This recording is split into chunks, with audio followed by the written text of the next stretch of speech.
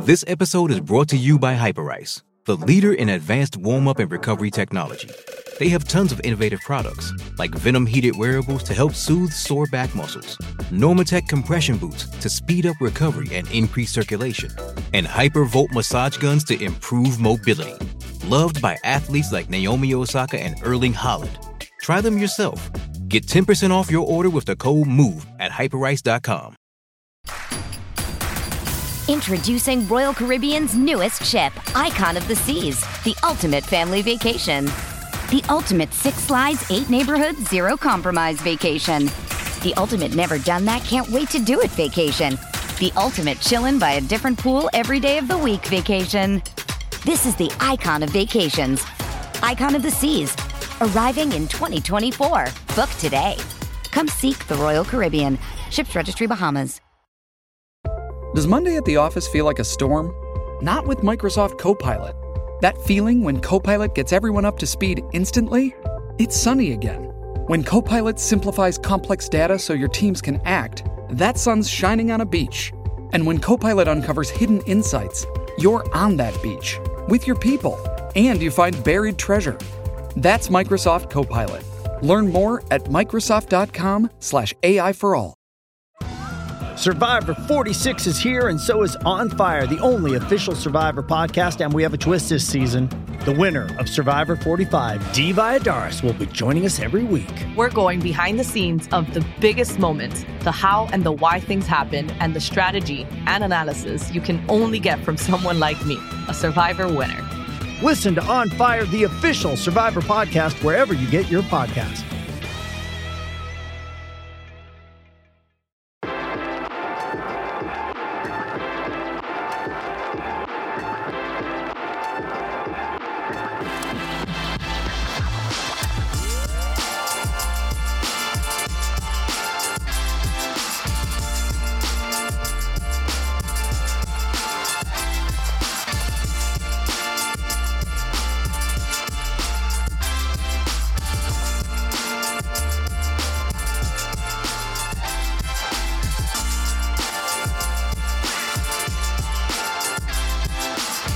Welcome in, everybody. This is your host, Christopher Rennie, bringing you an instant recap show with Land Grant Holy Land. We are here after Ohio State has disposed of Rutgers, I'd like to say, 52-13, in arguably their most complete performance of the year from the starters, I'll add.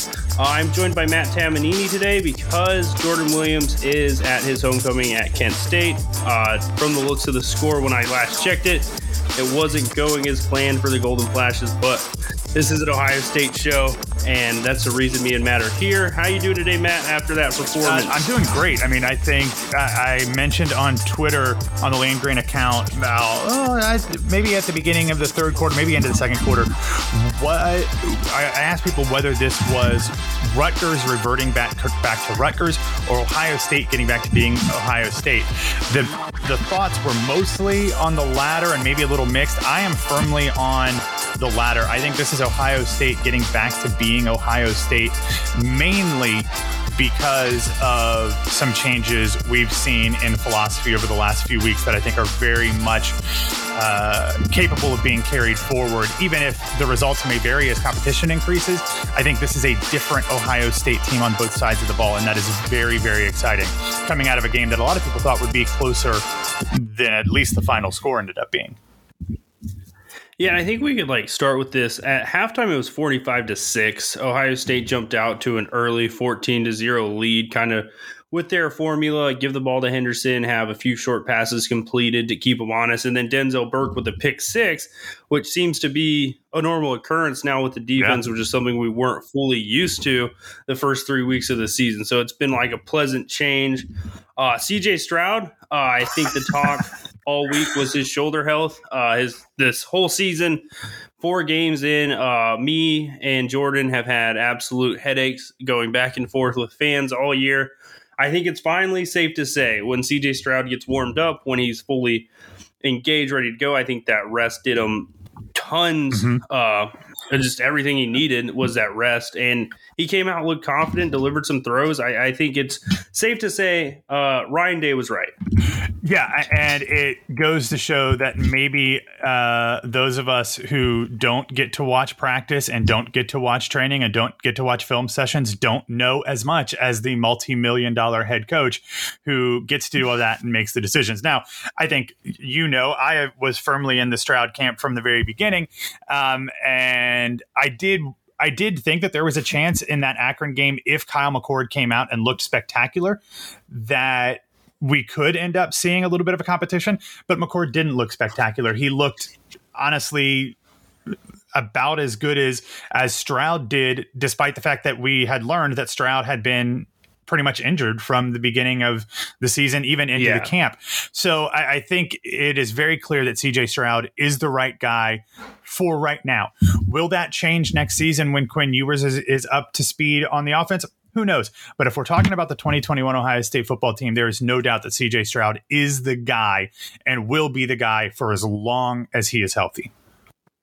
Yeah, and before we keep moving forward, I think there's this common, especially with the national media mostly and a lot of fan bases from around the country, they see Rutgers, they see that R on the helmet, and they think, man, this is that terrible Rutgers team.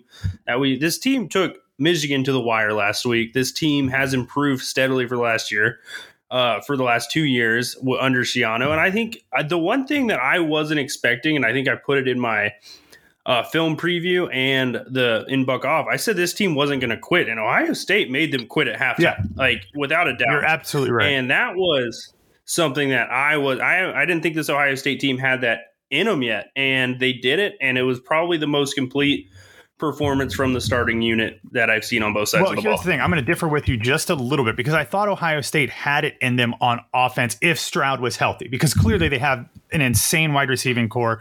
TreVeyon Henderson, despite the fact that I think he maybe got a little banged up in that first half and they kept him out for whatever, and they have a great offensive line. I thought they had the potential to do this on offense if Stroud was healthy. I did not expect them to completely and utterly dominate on defense. Not that Rutgers' offense has been great this year. Against competent teams, not Delaware and Temple, they're only averaging 15 points a game. So against Michigan and I forget who else, Syracuse. Syracuse isn't all that great. They only average 15 points. So it's not like they were a great offense to begin with, but Ohio State hadn't been a great defense in the first few games of the season. So that surprised me more than anything, that they played a resoundingly complete game on defense. And even though they gave up points in the fourth quarter, which was effectively like the fourth string, like you saw Marcus Hooker out there, which is the third or fourth string. You had a couple walk-on linebackers because the depth at linebacker has been so hurt over the last few weeks with injuries and transfers. So I was most impressed with the defense, despite the fact that the offense was, practically perfect while the starters were in. Yeah, and I think you're onto something. The offense had been struggling under Stroud, inconsistent. And one thing that I wanted to see from him was a full, crisp, dominant performance, which is exactly what they showed with him in the game. He was 17 for 23 in the game. That's a great efficiency. He had, I want to say, 5 touchdowns? Yeah, 5 touchdowns. And one other thing, let me jump in here real quick. According to the official stat keeper at Rutgers, every one of Stroud's incompletions was a wide receiver drop. I don't know if that's factually accurate. That seems wrong to me. But according to the official stats, all of the incompletions that CJ Stroud threw were drops. It doesn't seem right, but officially that's the case. And that's pure efficiency. That's exactly what I think we've been missing from every single quarterback who's taken snaps for Ohio State so far. So it was great to see it. Henderson, TreVeyon absolutely put on a show in his quarter and a half of work, kind of doing what he's been known to do, getting tough yards and then busting one off. I like seeing Chris Olave get back in the action with some of his big plays. I think seeing him with that long touchdown where Stroud eluded the pressure, delivered that kind of sidearm throw to him, and then Olave did the rest. It was one of the best plays collectively I've seen in the passing game on the year, and it was exciting to see these types of plays being made. Yeah, what was great about it is that it took extraordinary individual efforts from both the quarterback and the wide receiver to make that into a touchdown. You saw Stroud, who has been knocked by some fans quite a bit for not being willing to run or scramble or anything. He did a little bit more of that today. My argument has always been that that's not a part of a Ryan Day offense for the quarterback to run. But in this case, he scrambled, he stepped up into the pocket to avoid pressure, threw on the run, hit Olave in stride, and Olave just did Olave things, went God tier with it, and ran all the way in for a 56-yard touchdown. And it was just an absolutely incredible play. And it was exciting having seen Olave only have 2 catches in the previous 2 games combined to bust out for 5 receptions, 2 touchdowns, 119 yards. That's what you expect from, one of, if not the best wide receivers in the country. Yeah. And I think, seeing how effortless Olave did that on the sideline, Garrett Wilson had some effortless plays. The stat that kept sticking out to me when they were showing it throughout the game was like 4 touchdowns, 4 different players, 5 touchdowns, 5 different players, 6 touchdowns, 6 different players. And every single time the offense they attacked Rutgers differently, which is something I don't think we've seen from Day. I think Day was kind of easing this whole offensive unit into this season, and now it felt like he was in his whole bag of tricks, and we saw the tight end used. We saw Mitch Rossi get a touchdown. We saw Olave get 2, and it was just absolutely a play calling performance I think we've been missing from him, especially with, how he called the Akron game. I think we saw it, but as we've all alluded to, it was just Akron. Now we saw it against a relatively real defense with Schiano, and he was aggressive. He was mixing it up. He was setting up plays, and it was really just what you expect from his play calling acumen. Yeah, I mean, I think one of the things that I've complained about throughout the season is that they were trying to fit a square peg into a round hole in terms of CJ Stroud and the game plan and the play calling.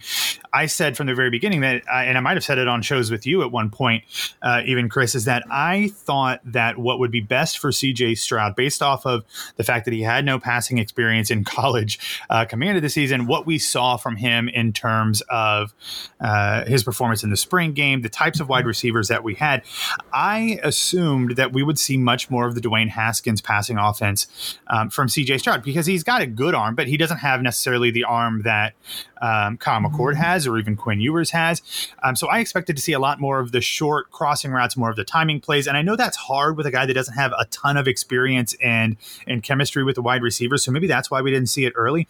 But it felt like early on, Day was trying to force Stroud to play like Justin Fields. And he's just not that guy, at least not yet. I mean, Justin Fields, I think, is going to go down as the best quarterback in terms of talent in Ohio State history. And to try to force him into making these deep bombs isn't going to happen. And despite the fact that he attempted 23 passes today, and correct me if I'm wrong, I don't remember any bomb passes. I mean, he certainly had a number of plays that were that went for a lot of yards, but I don't think that any of them were like 30, 40, 50 yards in the air, were they? Yeah, no, a lot of his damage was done on those intermediate, like 15 to 25 yard range throws. They used a lot of those old mesh concepts. Yeah, we used to Haskins. love seeing Dwayne Haskins utilize. And, he got comfortable. And I think the one advantage Ohio State had with being able to go back to that playbook was Rutgers' reliance on running man-to-man coverage a lot. And, that gives you opportunities to, like, run these timing plays at your best because you have the best receivers in the country. So they're totally outclassing those DBs in man coverage, and there was never any question about it. But that's the type of game that can give CJ Stroud the confidence when he has to sit back there, when he has to be a little bit more patient to deliver these throws against teams dropping 8 against him. But I think his best throw of the day was that fade route he threw to Jackson Smith-Njigba down the sideline in the third quarter. Just dropped in right over. It was like a 20-yard throw, but it was just absolutely put on the platter for Jackson Smith-Njigba. Yeah, I mean, it was an absolutely unbelievable throw, and it was another one where I believe I can't remember if it was that one or not, and I have to go look because I've got all those videos up, but. I think I'm thinking of the Chris Olave. I don't remember. It doesn't matter. But whether it was that one or not, the point is that he also was not getting happy feet, trying to avoid all contact that came in. There was a number of times, and I don't remember if it was that Jackson one or not, but where he stepped up into the pocket to make a throw while he knew he was about to get hit. And I think that goes a long way in his development, or shows us that he's come a long way in his development as a quarterback, is because he knew he was going to get hit. He was willing to take the hit, and he was still able to deliver the ball, in not only a way that allowed for a completion, but in a way that showed like, oh, that was an expert pass. That wasn't just like, oh, that was a good throw and he was wide open like a lot of times he is. That was a really, really impressive pass. And he wasn't under pressure against Jackson, but there was another one, I think, to Olave where he stepped up and took the hit. Fortunately, the Rutgers defender actually kind of rolled off on him, but he was bearing down until the last second. So I don't know that there is really anything that you can critique from CJ Stroud in this game other than the fact that he allowed Ryan Day to take him out in the third quarter. Yeah, I think you're right. I mean, just the way he was very confident. That was I think the biggest difference I think we saw. And the confidence he had when he had to deliver a strike across the middle, when he had to throw it outside the numbers. I think one of the plays you were kind of alluding to was that Jeremy Ruckert touchdown where the defensive end came as a free blitzer with the protection that was there. And he knew he had 1.5 seconds to get this throw off. He stood in there and he knew Ruckert would come open under the coverage, and he just delivered an absolute strike to him. And it was an easy touchdown. But being able to be confident enough to stand there and know you're going to take that shot is one thing, and then actually doing it is another. Yeah, absolutely. And I think that is exactly what play I was thinking of, was the one to was the one to Ruckert where he fakes the handoff inside and he's about to get hit and throws it to the tight end over the middle. So, I think obviously when you have numbers like he did, I think you said at 17 of 23 for 330 yards and 5 touchdowns, like that's about as perfect as you're going to get, especially if Rutgers is going to give you credit for drops on your 6 incompletions. So I think the question there at quarterback is completely answered. I don't think that there's any chance that, barring injury or anything else unforeseen, that we see anybody else take meaningful snaps for Ohio State this season. I think that was backed up by the fact that in over a quarter and a half, Kyle McCord and Jack Miller III attempted 4 passes and completed 1 of them combined for 3 yards. So I think that it's very clear that CJ Stroud is the man. But what I think is most important, because I think we always knew that that's what Ryan Day was going to do based off how he explained the situation. But I think more importantly, it is very clear now that CJ Stroud deserves to be the man. And if you are still stumping for somebody other than CJ Stroud, you clearly have some sort of vested interest in somebody else seeing the field, because there's no logical reason to put anybody else in crunch time into the game. For sure. And I think, what I said last week about the Akron game was it gave me confidence that in a one-off situation, I believe in McCord, I believe in Miller, but then with Stroud today, you could see that there's just a different level to him when he's healthy that they just could not get up to. Yeah, I agree. We've talked a lot about the offense. I know Stroud was the conversation today. Outside of the receivers, we didn't hear much about the offensive line, which is always something you really love to not hear, I guess, is where I'm going with it, because that means they didn't give up any sacks or any real pressures. So overall, I think the offense's performance, you've got to really applaud it. And then the defense, I think we got to spend some time there. The defense only did record 1 sack, and it was really late in the game. And we all know who it was. It was Tyleik Williams, who seems to be the only guy who knows how to actually get home. Garrett Wilson had 3 last week, so I'll give him. I know it was Akron, but you can't overlook Haskell too much. That's true. But it was more a joke because Tyleik Williams just seems to always just sacked. Eats people alive. It's what he does. And, I really liked what the defensive line did today. It's just really weird how, I saw JTT getting it there, his bull rushing his tackle into the quarterback's lap multiple times. Like, I know Vidraw's athletic, but he's really not over athletic. So It was a little concerning to only get one sack, but I do think they were ramping up the pressure, so I kind of wanted to get your opinion on that. Well, you tell me, you know more of the X's and O's than I do, and during the games, I'm kind of like going, keeping one eye on Twitter and one eye on the game. How much did they do to bring pressure beyond just the four linemen? Were they bringing, obviously I know they brought some blitzes, but were they mixing those up? Was it just linebackers? Were they bringing any corner or safety blitzes? What were they doing on the defensive side to try to get pressure beyond just saying, hey, you're our defensive lineman, go try to get the quarterback? Yeah, so, the last couple of weeks we'd see them use a little bit more stunts. I didn't really see as many of those this week, but I do think that was because Vidal has been able to damage. Like, last week he damaged Michigan pretty effectively with scrambling when Michigan's defensive lineman would get caught in stunts. So I think they really did kind of go with a straight-up four-man rush, with the only aid being the linebackers blitzing, because I didn't really see any bullet blitzes. I didn't see any corner blitzes this week. It was kind of more just the six guys in the middle kind of doing their best. And, it sucks because I did see the quarterback get tackled in the backfield. I did see him get tackled at the line of scrimmage, and those aren't sacks, but they're still really good plays that don't net any yards. Yeah. So I just wanted like a little bit of some confirmation here. I do think the D-line played well. It just didn't show up in the stat sheet. Well, I think the fact that Rutgers, if you take out the garbage time, did not run the ball effectively at all, that's a big step for the defensive line as well. So even if they weren't getting the sacks, which of course we all want, and we know the difference between pressures, especially like how PFF grades pressures. Ohio State was great last year, but it did nothing. I think that the quality of pressures that Ohio State has been getting in recent weeks is much improved over what we saw last year. I think just getting guys in the backfield and forcing a quarterback to step up doesn't really do a whole lot, especially in the Big Ten, when not that the Big Ten quarterbacks are the most talented in the country, but they're still Big Ten quarterbacks. They should be able to step up in a pocket and make a play. But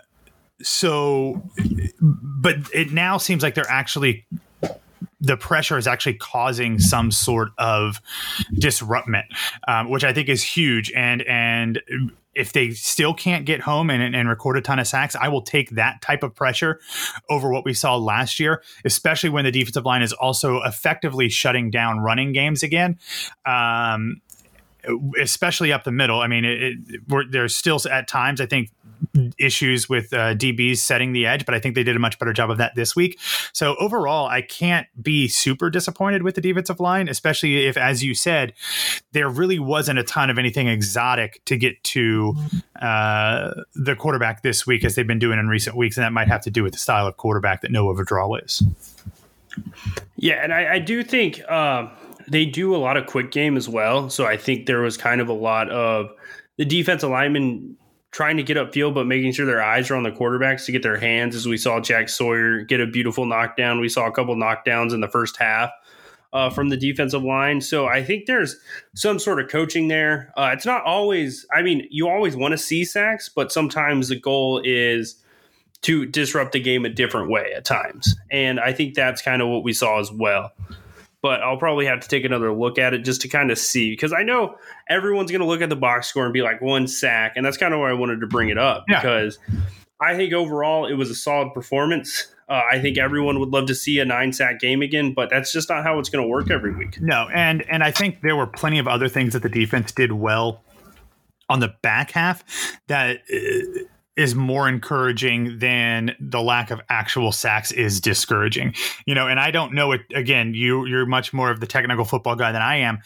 It seemed like they were doing a lot of different things on the back end, where they were showing different things, and whether that was to put things on film now that they kind of have a better idea as to who their guys are and what they can accomplish with them. But it just seemed like they weren't just sitting in the very static stuff that they did early in the season, which was encouraging, especially because I feel like they've figured out who their starters are. And even though I would quibble with a few of them, I think they know who their guys are. And I'll be interested to see what the snap counts are if we could break them down by half, because obviously some other guys are going to get time later in the game. But like, I think in crunch time, they've pretty much narrowed their guys down, and they're kind of letting them get a little bit more into the playbook now that they have the experience of playing together. Yeah, and I think what we've seen, and we've talked about this a lot, is just kind of a simplified approach to the defense. You know, I'd see, you know, in the first 3 weeks of the season, it seemed like when Ohio State would check like to a motion, everyone's job would change. But it seems like when they do a check now, it's to make a simple scheme so they could just react to whatever they see in front of them. And we've seen great defenses across the country, you know, do that. Iowa's defense has done that. You know, I know we don't like to give the rival too much credit, but that's how they've done their defense this year. And they've both been super effective. And I think what Matt Barnes and that group, as Matt Barnes as a play caller, has done, has allowed them to just be the good football players they are and let them go make plays. Let me ask you this question, and this is getting ahead of ourselves because this is a recap podcast, but assuming things continue like they have been since Matt Barnes took over as the play caller, in 2022 or in January of 2022, after the season is over, if Ryan Day announces that Kerry Combs and Matt Barnes are going to be co-defensive coordinators with Matt Barnes as the play caller, does that satisfy you enough of a change to rebuild this defense, assuming that they don't fall off a cliff again and look as bad as they did in the first 3 games of the season? Yeah, you know, I've actually, I've never been as hard on Combs as I probably should have been. I have given him the benefit of the doubt a lot after the first 3 games of the season, though, with the lack of adjustments and stuff. But I do think there's benefit to him. You know, he's a great recruiter. Matt Barnes says he's been giving great input from the booth, but, you know, sometimes people just say stuff to make other people feel good. And I don't know if it'll be enough to keep Combs around. I don't know his personality personally. He loves Ohio State. Me and Jordan have made plenty of jokes around that. Ryan Day's only compliment of him for the first 3 games was he's an Ohio guy. But he's a great recruiter. I think there is a lot of value with him. We could see, I agree, since his focus has shifted, the defensive backs have played exceptionally better. And I think as you sort of look at it, Larry Johnson and Al Washington should for sure be responsible for the front, like 6 people. And Kerry Coombs should be responsible for the back end. And it has worked. But I think the one thing that the co-DC would do, because we felt like Kerry Combs' voice was overshadowing everybody else's in the room, I think the collaborativeness that Ryan Day's forced on this defensive staff is what's made it successful. So as long as there's collaboration in the room, I think titles at this point are meaningless. I think they're all making good money. Matt Barnes gets to call the plays, but creating a defense, I think Combs, it would satisfy it. Yeah. Because I'm just looking around, I just don't see any names out there that would excite me enough to be like, yeah, let's replace them straight up. Because Matt Barnes has given me enough to believe in this defensive play calling staff. The only thing that I agree, and I've always been on there's a value to retaining Combs if he wants to stay. He might say, look, I see this as a demotion. I love Ohio State, but maybe I'm going to go join Fickell at Cincinnati, or if he takes the USC or whatever. So maybe he decides to leave on his own. But assuming he doesn't, there's a lot of folks that don't want him around at all. But I think that he's got value on the recruiting trail for sure. I think he's obviously proven himself to be an excellent defensive backs coach. I mean, he's an energy guy that even though he's up in the booth this year, you can figure out a way to get him back on the field, on the sideline next year. And kind of, I think there's a ton of value to that. But if he does choose to leave, assuming again that things continue to go well with Barnes calling plays, I think you have to keep him. You got to lock him down as at least a co, and you want to bring in somebody with some experience to kind of help him grow into that position. And whether or not you tier those guys as one being the DC and the other one being the co, or if they're on equal playing field or equal footing, I don't care. But I think that if this is actually the precursor to what we're going to see from the defense for the rest of the year, again, knowing that the competition will increase, especially after the bye week, after next week's game against Maryland. But if we can see something similar to this, like I feel like Ryan Day might have gotten really lucky and proved me and a lot of people wrong in his hiring and promotion of Matt Barnes. And he might have struck gold and we didn't give him credit for that. And I feel like we might be at a point where if he can continue this, that we might need to eat a little bit more crow. But anyway, I apologize for getting us off the topic of this game, since this is a recap pod. Well, I think it's a huge topic. And, this game was like the first real test this staff's had, because we've seen Rutgers put up a lot of total yards. In this game, they didn't. So there's obviously something working in the blueprint here that wasn't working before. And I think that's kind of the conversation that's going to lead the staff the rest of the year.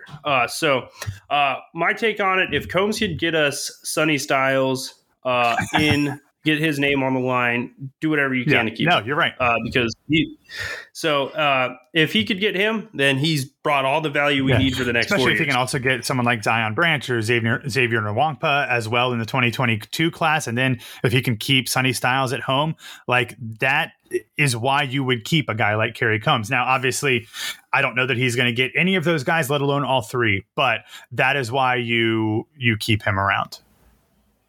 And the one thing that we also have to add to it is the way the defense is looking now is the type of defense good recruits want to come and play. And hopefully, like I said, they play Maryland next week, then they have the week off, and then they play Indiana, who knows what Indiana is at this point. I would love to see them give Penn State a challenge tonight. But then Ohio State has Penn State, a Nebraska team that's actually better than their record appears. Then they have... They're improving. Yeah, I mean, they've played two good teams really, really well. Then they've got Purdue, and then they close out the season with Michigan State and the team up north. So, like, they've got a tough stretch to close out the season after this bye week coming up in 2 weeks. But if their defense can continue to improve, and I think that's also important for CJ Stroud to get another week off to rest his shoulder, like this team is heading in the right direction. And does that mean that I think I'm picking them right now to be in the college football playoff? Probably not, just because let's see it against better competition. But like, I'm not picking them, because if they win out, they're in. Before we move on with the show, we're going to take a quick minute to give a word to our sponsors, and then we'll get into what's next for the Buckeyes and the playoff implications moving forward. Hey, it's Kaylee Cuoco for Priceline. Ready to go to your happy place for a happy price? Well, why didn't you say so? Just download the Priceline app right now and save up to 60% on hotels. So whether it's Cousin Kevin's Kazoo Concert in Kansas City, go Kevin, or Becky's Bachelorette Bash in Bermuda, you never have to miss a trip ever again. So download the Priceline app today. Your savings are waiting. Go to your happy place for a happy price. Go to your happy price, Priceline. It's only a kick, a jump, a block. It's only a serve. It's only a tackle, a run. It's only for the fans. After all, it's only pressure. You got this. Adidas.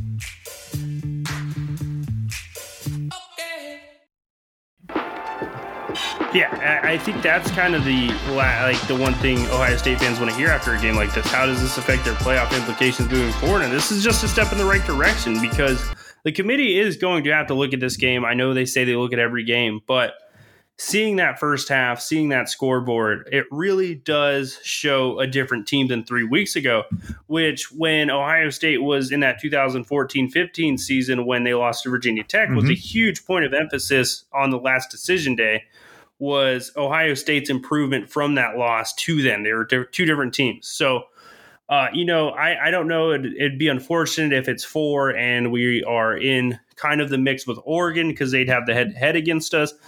But right now, I just see a lot of teams in front of us that Ohio State either plays, or teams that have to play other ranked teams and could fall. So this game is exactly what we needed to see to move forward with, and the path is clear. It's right in front of us. It's kind of a control your own destiny to the point you can, and then just hope everyone else kind of does what you need them to. And I will say, as we're recording, by the time people hear this, they'll probably know, but Stanford is beating Oregon 31-24 in overtime. So We'll see. And that's what we'll see. We'll see. So that's college football this year. Like, there is no definitive front runner. Like, everyone was hyping up Ole Miss. They got absolutely hammered by Alabama. So legitimate front runner, I guess. Alabama and Georgia. Georgia's looking good. That's it. And they have to play each other. So it's still up in the air for them, but they probably both get in because they're the two best teams I've seen this year. But Ohio State, I kind of want to get your favorite play of the game. before we get into our final thoughts from this week and go into a few other little things as we close it out. Favorite play of the game. Okay, let me see here. I could go with a Mitch Rossi touchdown just because, like, a fullback scored a touchdown at Ohio State.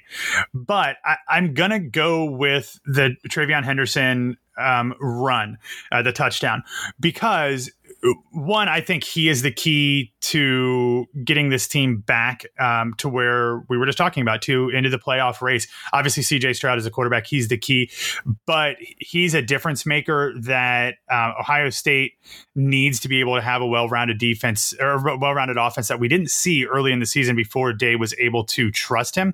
But what was so great about that play is that, one, he went, whatever it was, 44 yards. He was untouched, and the blocking was tremendous, not only from the offensive line, but you saw Jeremy Ruckert deliver an absolutely crushing block on a guy who was in position to make a tackle. And then Henderson ran I think it was 44 yards for the touchdown. And that got it started, and they didn't look back from there.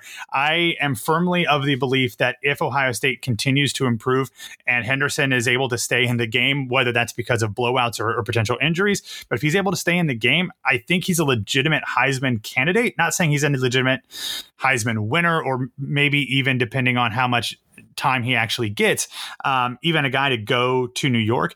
But I think he has the potential to be, because he is that good and he is that dominant, and averaging 9.5-ish yards a game is pretty remarkable for a freshman. So I just love anytime we can see a fully developed, realized play from a really interesting design, because if you watch the offensive line on that play, they kind of shift to the right, and I think it's a little bit of a counter, and Henderson goes to the left.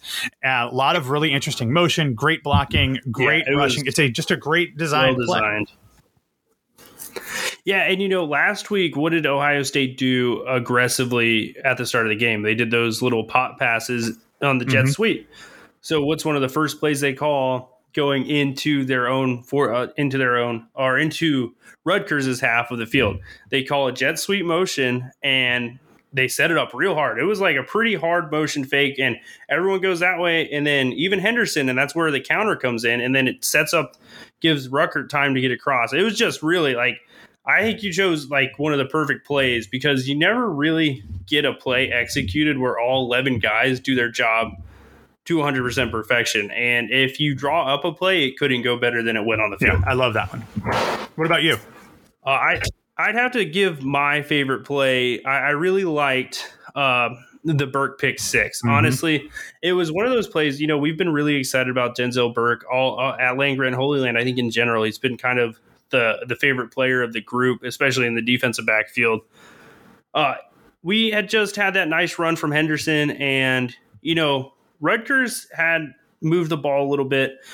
This was like a huge drive opportunity for them to kind of get this game back in control in a way. Even swinging field position would have been a win at that point.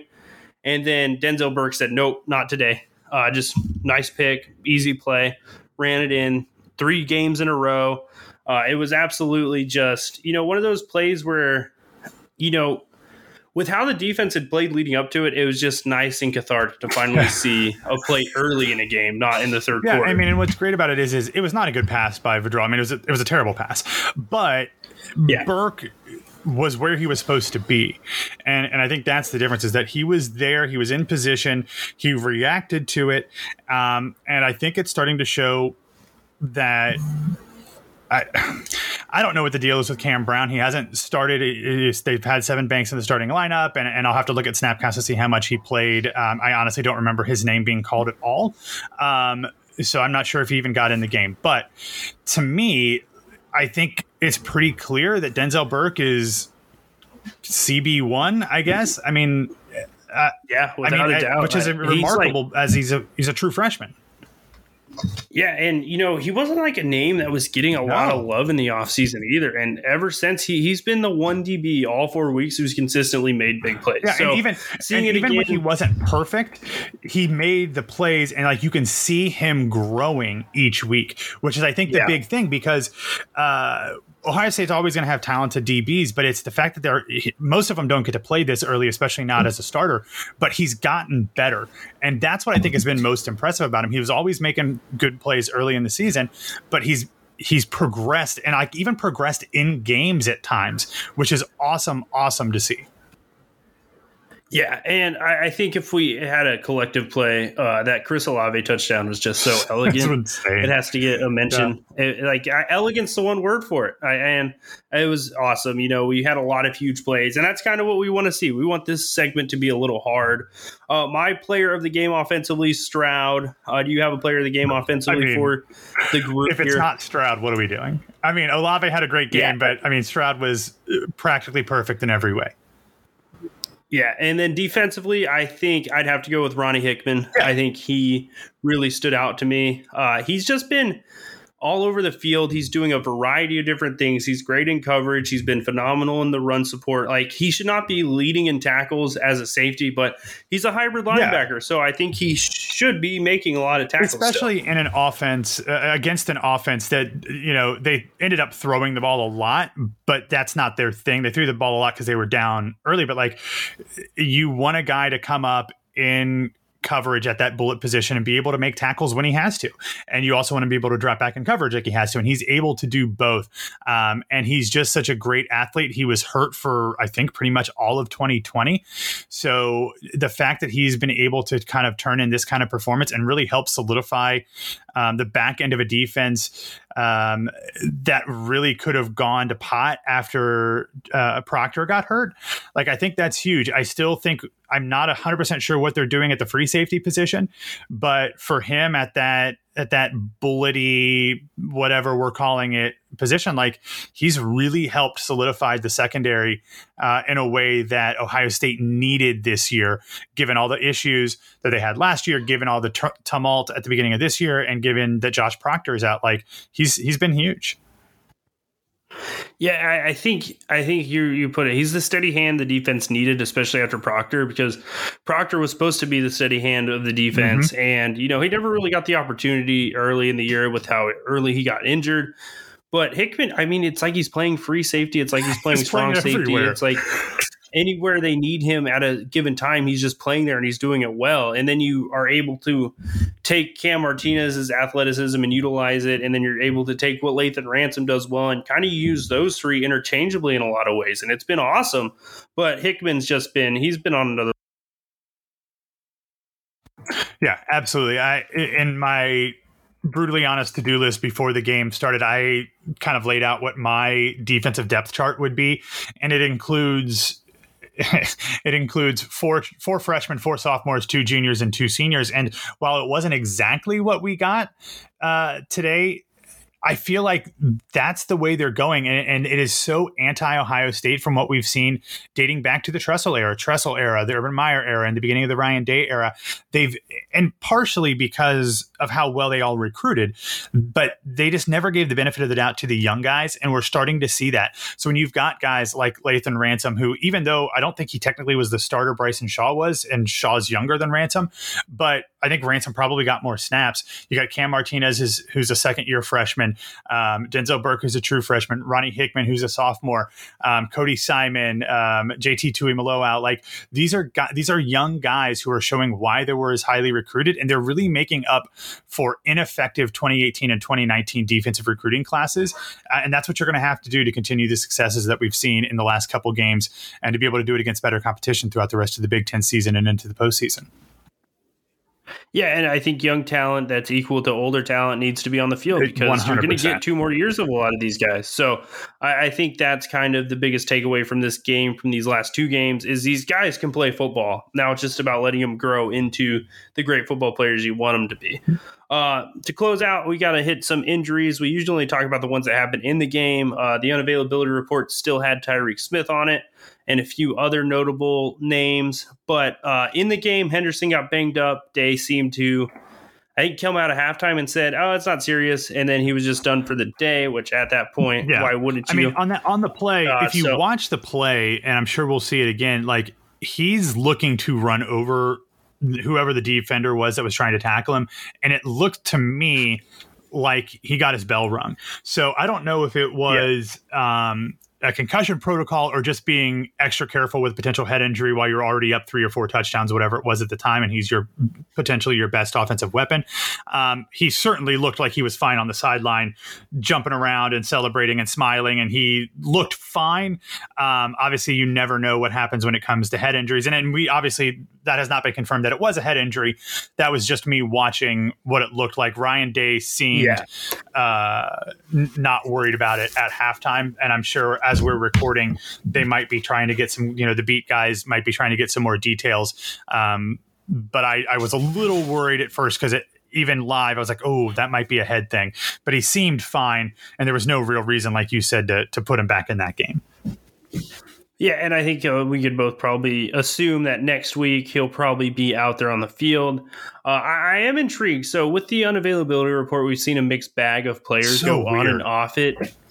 And I guess before we get into what's next for the Buckeyes, I kind of just want a quick thought on that. Like, some of these players, you hear about the injury. Some of these players, all of a sudden it's Saturday and they're on the unavailability report.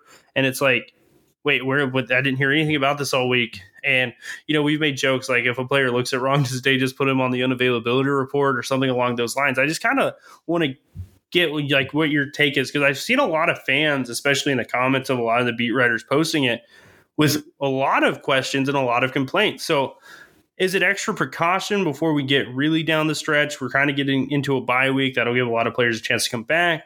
Do you think are these injuries like from the past that are kind of re-aggravated? I don't know. I'm just kind of at a loss for it. So I just kind of wanted to hear where you're at with it. I think the problem is that we actually, and I mean this 100%, this is all Urban Meyer's fault. And I say that because Urban Meyer was not shy about sharing injury updates with players. Now, he didn't come out and tell everybody everything, but he was pretty open about discussing guys who were injured or even banged up or dealing with stuff. And I think we got used to that. And as fans and people who write about the team, and especially the beat people who cover the team, like having that information on the record, like that's a huge deal. We want to know those things. And then by the time we got those availability reports, which used to come on Fridays, remember, they used to come out the day before the game. A lot of it wasn't a surprise. Like, we kind of knew it. It was the guys who'd been hurt all year. And then if a guy was on there, some of them were surprises because they happened late, but like a lot of them we knew about. Ryan Day is the polar opposite. And in the podcast that dropped on Saturday morning when I was talking to Lori Schmidt, she said, Ryan Day doesn't share that information, but he never lies about it. Like, she's never seen him straight up lie about it. So at least we've got that, but he just doesn't share it. So guys getting hurt or guys being out, we don't know the details. And that, I think, is where the frustration comes in, is because we got so used under Urban Meyer for him just being like, whatever, I'm a Hall of Famer, I'm a Mount Rushmore college football coach, I'm going to just talk. And Ryan Day is the exact opposite. One thing I will note, which I don't know if you saw on Twitter during the game, defensive tackle Noah Potter posted from a hospital bed. He said it's been a crazy 24 hours or something. He said he went to the emergency room because he started having issues with his peripheral vision, and he was in a hospital bed with a cover of some sort over his eye. It didn't look like a patch. It looked like there were holes. So it might have been something to get light. I don't know. I'm not an optometrist or an ophthalmologist. I'm a literal idiot. But that it was interesting that he was on the unavailable list for that game. But, guys like Palier Note is on there. That he was a game time decision. He did not dress. Mike Hall, who played last week and looked pretty good at tackle, he was out. We know Julian Fleming's been kind of beat up. Tyreek Williams again. Mayan Williams has kind of been in and out, and we don't really have any good explanation as to why. And with Ryan Day, I don't know that we ever will, unfortunately. And I understand why, not only from a protecting the privacy of the kids perspective, but also not tipping your hand to your opponent. But it can certainly be frustrating. And I would not assume the worst, like I think a lot of fans do, but I also don't like it, like, I don't think there's some big vast conspiracy and he's just like benching players for the hell of it. But I would certainly like more information. Yeah, he for sure seems to take like that hockey approach where, like, if anyone asks, it's like lower leg injury, upper body injury. And then he just keeps it simple and straightforward like that. And I mean, I appreciate more information, but as like I don't want Ryan Day to just be like, yeah, these 6 players are out, go prepare for them, So I kind of get it as well from that side. But yeah, I guess it's just one of those confusing things, as fans you get frustrated with, but it's just kind of a day. It's just a business thing at the end of the day with that in my eyes, and your eyes as well. So it sucks, but it's something we're going to have to keep on guessing about. And, we don't even know. Like Mayan Williams was out with an illness 2 weeks ago, and this week he's out again. So just a lot of questions. And yeah. But yeah, to close it out today, what is next for the Buckeyes here? We've got the Maryland Terrapins coming to Ohio State. For all you guys who love the early nooners, we've got a big noon kickoff once again. So get excited for that. How do you feel about the Terps with an early look at them? Before the Iowa game, I think we were a lot more concerned, but I think they laid out a blueprint. I think we kind of see Taulia Tagovailoa as what his floor is and his ceiling. So I guess going into next week, what do you think about the Terrapins? You're right. I thought of them much differently on Thursday than I am on Saturday after their Friday night game against Iowa. Ohio State is a very, very different team than the Iowa Hawkeyes are. So I don't know that they're going to be able to do exactly the same things, but I think you're right. Like the fact that Ohio State has kind of started to develop a propensity for being able to turn over quarterbacks and score off of turnovers might be a very good thing, given the fact that the younger Tagovailoa brother gave up the ball a lot on Friday night. So I'm excited about the game because I think it's another game against a decent opponent, not a great opponent, but another decent opponent like Rutgers is for Ohio State to kind of continue to build. And I wrote an article back in January about how this was the perfect schedule for Ohio State to get to the playoff. Because I said, if they lost either Minnesota or Oregon, which obviously happened, they could build from there, go into a bye week. And then I expected the Indiana game to be a much more difficult game than I think it probably will be now. But the back-to-back Rutgers and Maryland, which are competent opponents, if not quality opponents, really shapes up really well. So I'm all for Ohio State doing something similar to Maryland as they did to Rutgers today. It might look different because of how those teams are built, but they're both okay teams. They're not the worst teams in the Big Ten. They're not the best, but I'm very comfortable with Ohio State putting up a 28 to 35 point win against Maryland, going into the week off to the off week, and then really getting into an interesting stretch where you've got a game Indiana, who I think will probably come into that game really excited to play Ohio State. Then you've got the Nits. Then you've got Nebraska and Purdue, where not that you can pull off the gas, but not going to be necessarily the potentially tough games that end the season against the two teams from the Mitten State. So I think it's really a good opportunity for Ohio State to continue to solidify some of the changes that they've made and then really just gear up to go full bore in the last 6 games of the season after the bye.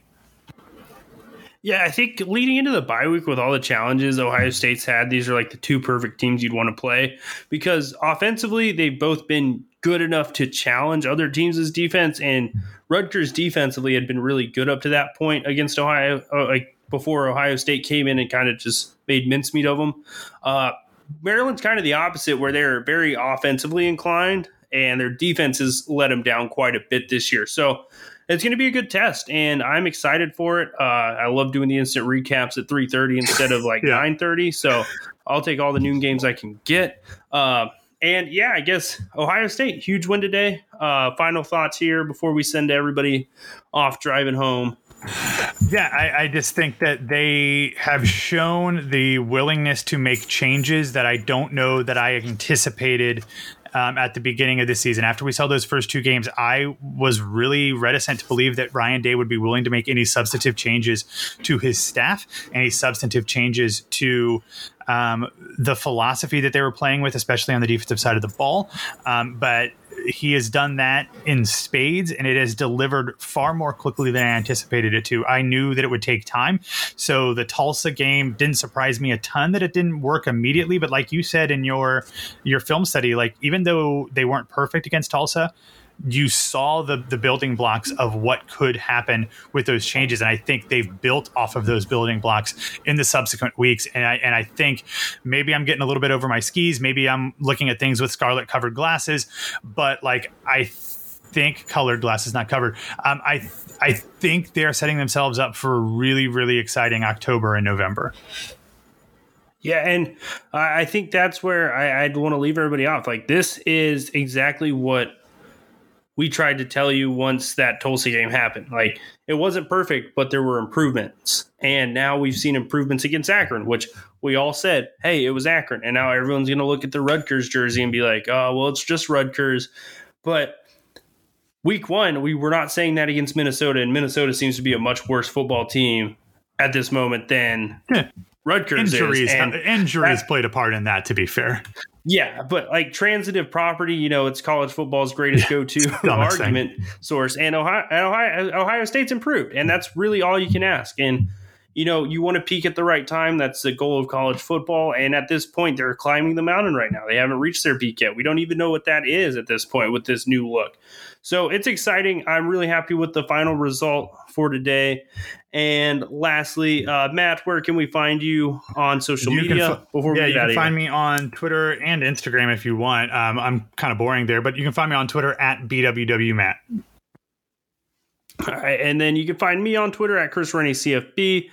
Make sure you subscribe to the podcast feed so you can hear all the shows throughout it. We've got Hangout in the Holy Land, the flagship show, Buck Off, my other show. We've got Jordan's show, the I-70 show. We've got a lot of them. Play Like a Girl. So there's a whole bunch of different talented people talking every single day of the week. We've got In Conversation with Yourself, Matt. Check out This Mornings with Lori Smith. Those seem to age well, so yeah, before my dog starts freaking out too much, we're going to get out of here.